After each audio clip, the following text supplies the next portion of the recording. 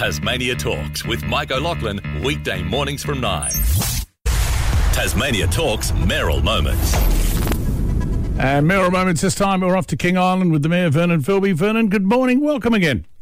Good morning. And tell me first up about the slipway in Curry. The Tas ports are closed at the moment and looking at whether they have to do it up or just close it down. It's a bit of worry for the local fishermen. Okay, so there's some work going on, hoping to get it fixed up. Is that right? Well, we're not sure whether they're going to do work on it or just close it. Okay. It's a worry because most of the fishermen do the slip work there. Yeah. A few take them to Hobart and a few take them to Stanley, but most of them use the slipway on the island. So when do they hope to get the news of whether it'll still be workable or not? I'm not sure. No, they haven't made an announcement yet. Yeah. Okay, that's what's this space? And the Narracoopa Jetty?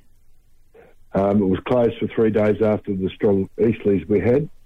Thankfully it's reopened, so people can go back fishing and using it for their pleasure. Okay. There was some worry that it was going to be really damaged after all the easterlies we had last week, but no, it survived. Thank goodness. Yeah, tell you what, some of the wild weather it must have been incredible for King Island. Yeah, it was. And so much of the rates goes into keeping the jetty open. Part of the community wanted it to be kept, so after the state government handed over to the council. Yeah, good idea to keep it open. I mean, people love the Narracoopa Jetty, good fishing. Voting. Now, tell me about the council elections. I mean, all over. They're hoping to have the counting done for mayors and deputy mayors by end of today. We've had a little bit of a problem here. The votes that were delivered to the council chambers couldn't go out the plane last night, so hopefully the planes got in this morning so they could take the votes out. Oh, that's an interesting situation, isn't it? Yeah, we had 2 days of planes struggling to get in because of fog and low visibility. Oh, and okay. Well, obviously there's going to be nobody there getting fined for not being able to get their postal vote in on time. Didn't realise that. So couldn't get any planes in. Good heavens, couldn't it go out in the boat? No. It had to be flown out.